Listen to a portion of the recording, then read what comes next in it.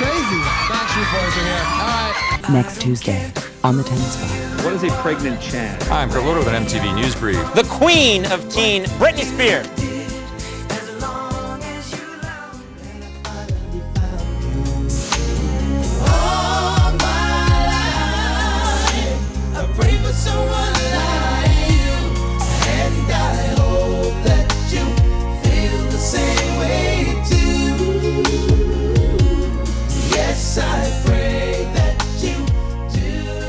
Welcome to That's What We Called Music, our song-by-song review of the Now That's What I Call Music series. I'm your host, Kendall, with always, for all my life, my wife, Molly. Hey. And then we got my sister-in-law, Sarah. I'll always be there for you, too. Thank you, Sarah. and returning guest, Joe. I don't know if I could say the same thing. All right, so this week we are talking about All My Life, in parentheses, Casey and JoJo song. I don't think I found this anywhere on the internet that didn't include the, in parentheses, Casey and JoJo song. Like, I think that's actually part of the title. So this was from the album Love Always. Let's see. It samples Paul Anka's 1983 hit Hold Me Till the Morning Comes. I didn't steal your fact, did I? Okay. No way. Let's see. Released March 17th, 1998. Let's see.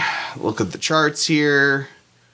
Got to number 1 on US Hot 100, number 1 on Hot R&B/hip-hop songs. UK singles, it was number 8, Switzerland number 4, Sweden number 4. Oh, I got it. I don't usually go into the European countries because US is all that matters, and sometimes UK.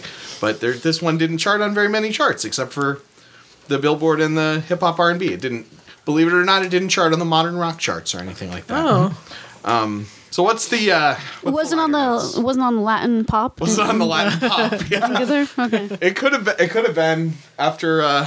Spice Girls were. Okay, so former Jodeci bandmates Casey and JoJo scored one of the year's biggest hits with this classic love song. Their vocal harmonies are breathtaking, and their visual appeal seems destined to take them to the top. Their visual appeal? Okay. It's like they're hot. Any facts? Yeah, JoJo wrote the song as a tribute to his 7-year-old daughter. So. You kind of get that vibe watching the video. Yeah, watching the video, yeah, you definitely can tell. It's sweet songs, really sweet songs. Yeah. It's a very sweet song. I just realized that the last episode that we recorded, I was going to talk about the cover version by that weird Sweden person of the Spice Girls song. Everybody should go listen to... What was the song we talked about last time? Say You'll Be There. Say You'll Be There. The cover version by Mo with the O with a slash through it. Mer, maybe. Not or I guess it's a Swedish letter. Yeah. But anyway, it sounds kind of like a dubstep, like it would be in a super serious movie trailer for like the gritty reboot of the Spice Girls movie. The Spice Girls movie. Spice World 2. So now that I got that out of the way, I'm gonna include talking about my cover thing in this beginning part so that I don't forget. Back to Casey and JoJo. So Casey and JoJo, the cover version that I found on YouTube, please don't play. Okay. It's by Delilah Dalif Ali. And it's just a straight up acoustic cover. I think this song really lends itself to just a real straightforward, like, show off your vocals skills acoustic cover. And unlike most acoustic covers, this one that popped up randomly on YouTube had a decent, like, audio quality and stuff, so you could actually, like, listen to it, not just, like, feel sorry for the person in their basement. Not that there's anything wrong with posting YouTube videos of you recording in your basement. Why would you do that? I've been known to do that, but sometimes watching these videos makes you like, okay, is the stuff that I'm posting But no, this was just a really sweet version. I mean, I think it's just a sweet song. I liked that. I liked that it was just a solo acoustic, just some real simple finger picking and a strong female vocalist. But yeah, so yeah, check that out. Joe, what do you remember about All My Life? I don't remember the song. I remember the song, but it didn't come into my life until like a couple of years later. Okay. But it was, it's one of those songs like Hopeless Romantics can kind of cling to if you think of it as a strictly a love song, like in the romantic sense, where I mean more, it can go both ways. It could be a song about your child, about your wife, about a parent, so on and so forth. But I mean, it was just classy. Yeah, I have a feeling it was probably a big wedding song that year. Yeah, I think they played it at my 8th grade dance. Yeah, it's definitely a dancing Yeah. song. I remember the song was huge, and I had one of my girlfriends was just like obsessed with it. That's my main memory of it. Yeah. Anything specific? Yeah, I definitely remember this song being played at dances. It triggered some sort of like angst and memory in me. I'm not sure exactly what it was because I don't have specific memories. The only thing I can think is, and I have no way of verifying this, but I think this song might have been on my Pepsi CD. What's a Pepsi? God, I CD? remember I still have mine. What is that? Like from Pepsi Points? Yeah. Okay, yeah.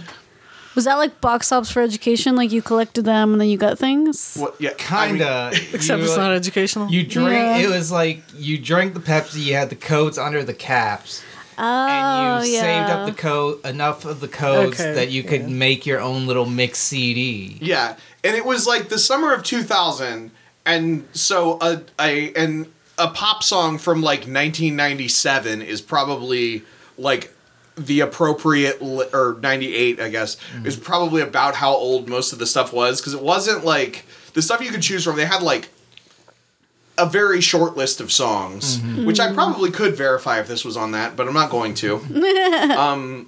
If it wasn't this song, it was another similar song. But yeah, it was like you picked from like this list of like 40 or 50 songs, and you had like 9 songs. It was when that ba ba ba ba ba ba ba ba ba ba the joy of cola was the jingle.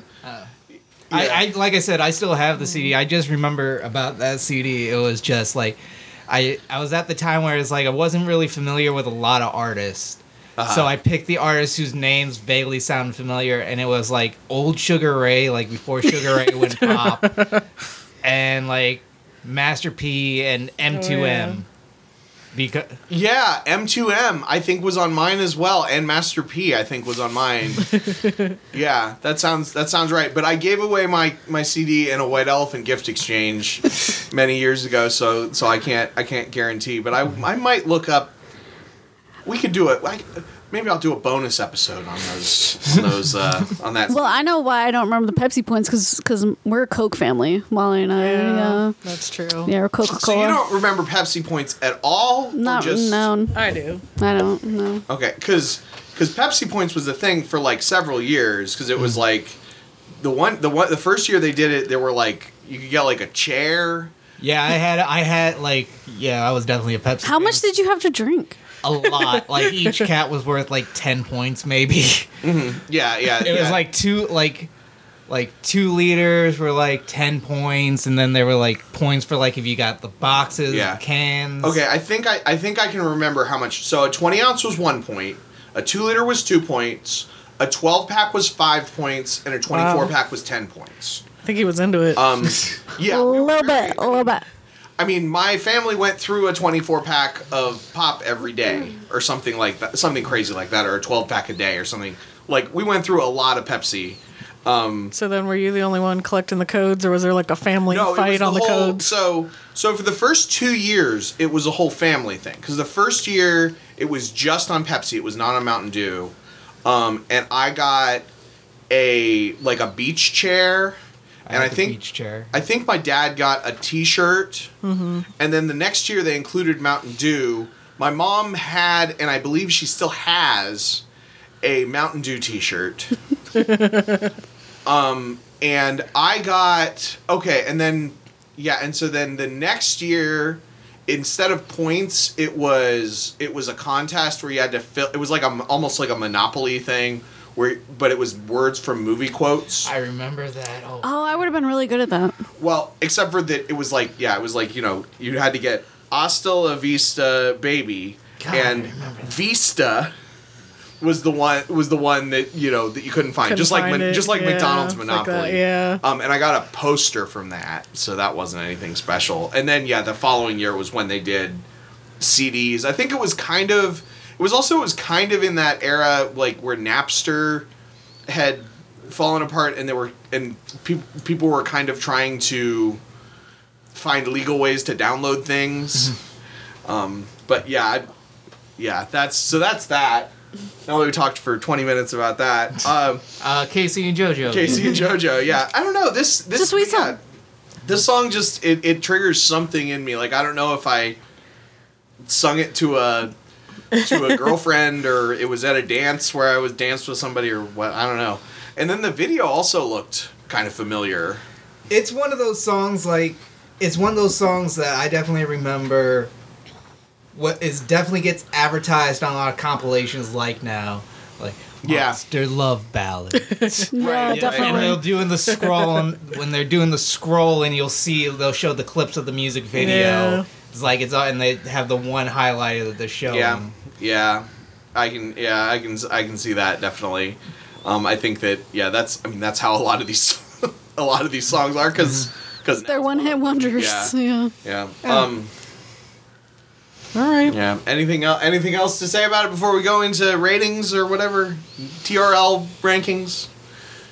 Joe, as the guest, what are your TRL thoughts? It wouldn't do well on TRL. At least not like R&B. What I remember for this time, like R&B songs like this, they made minor appearances.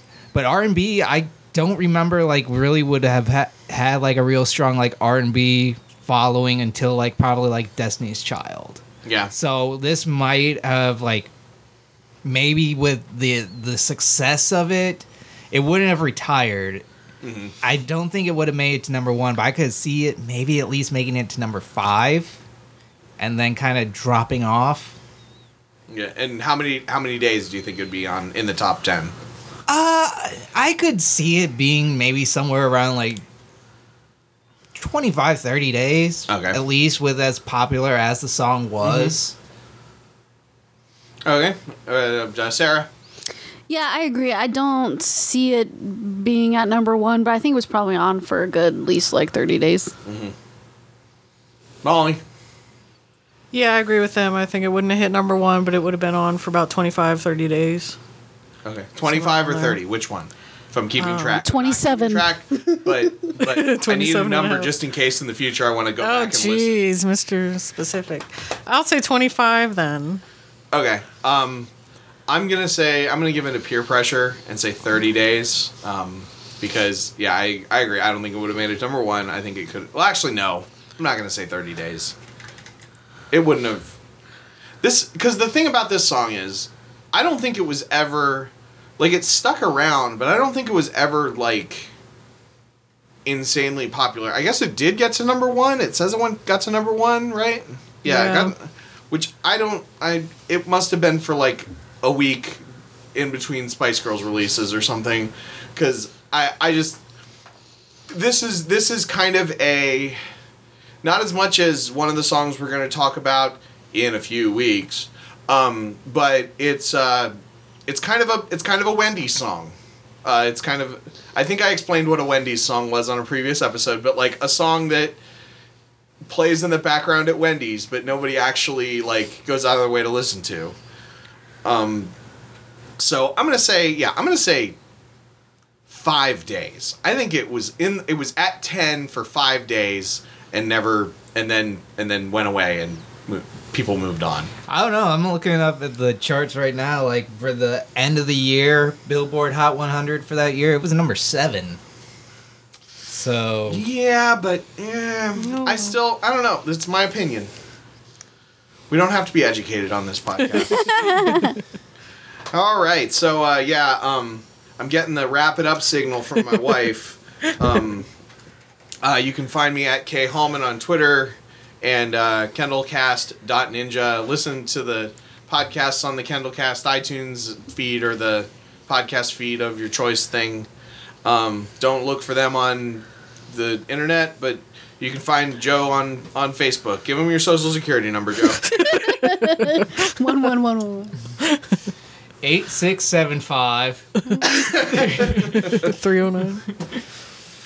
All right. Oh, wait. I got to do my sign off. I've been waiting all my life to talk about next week's episode.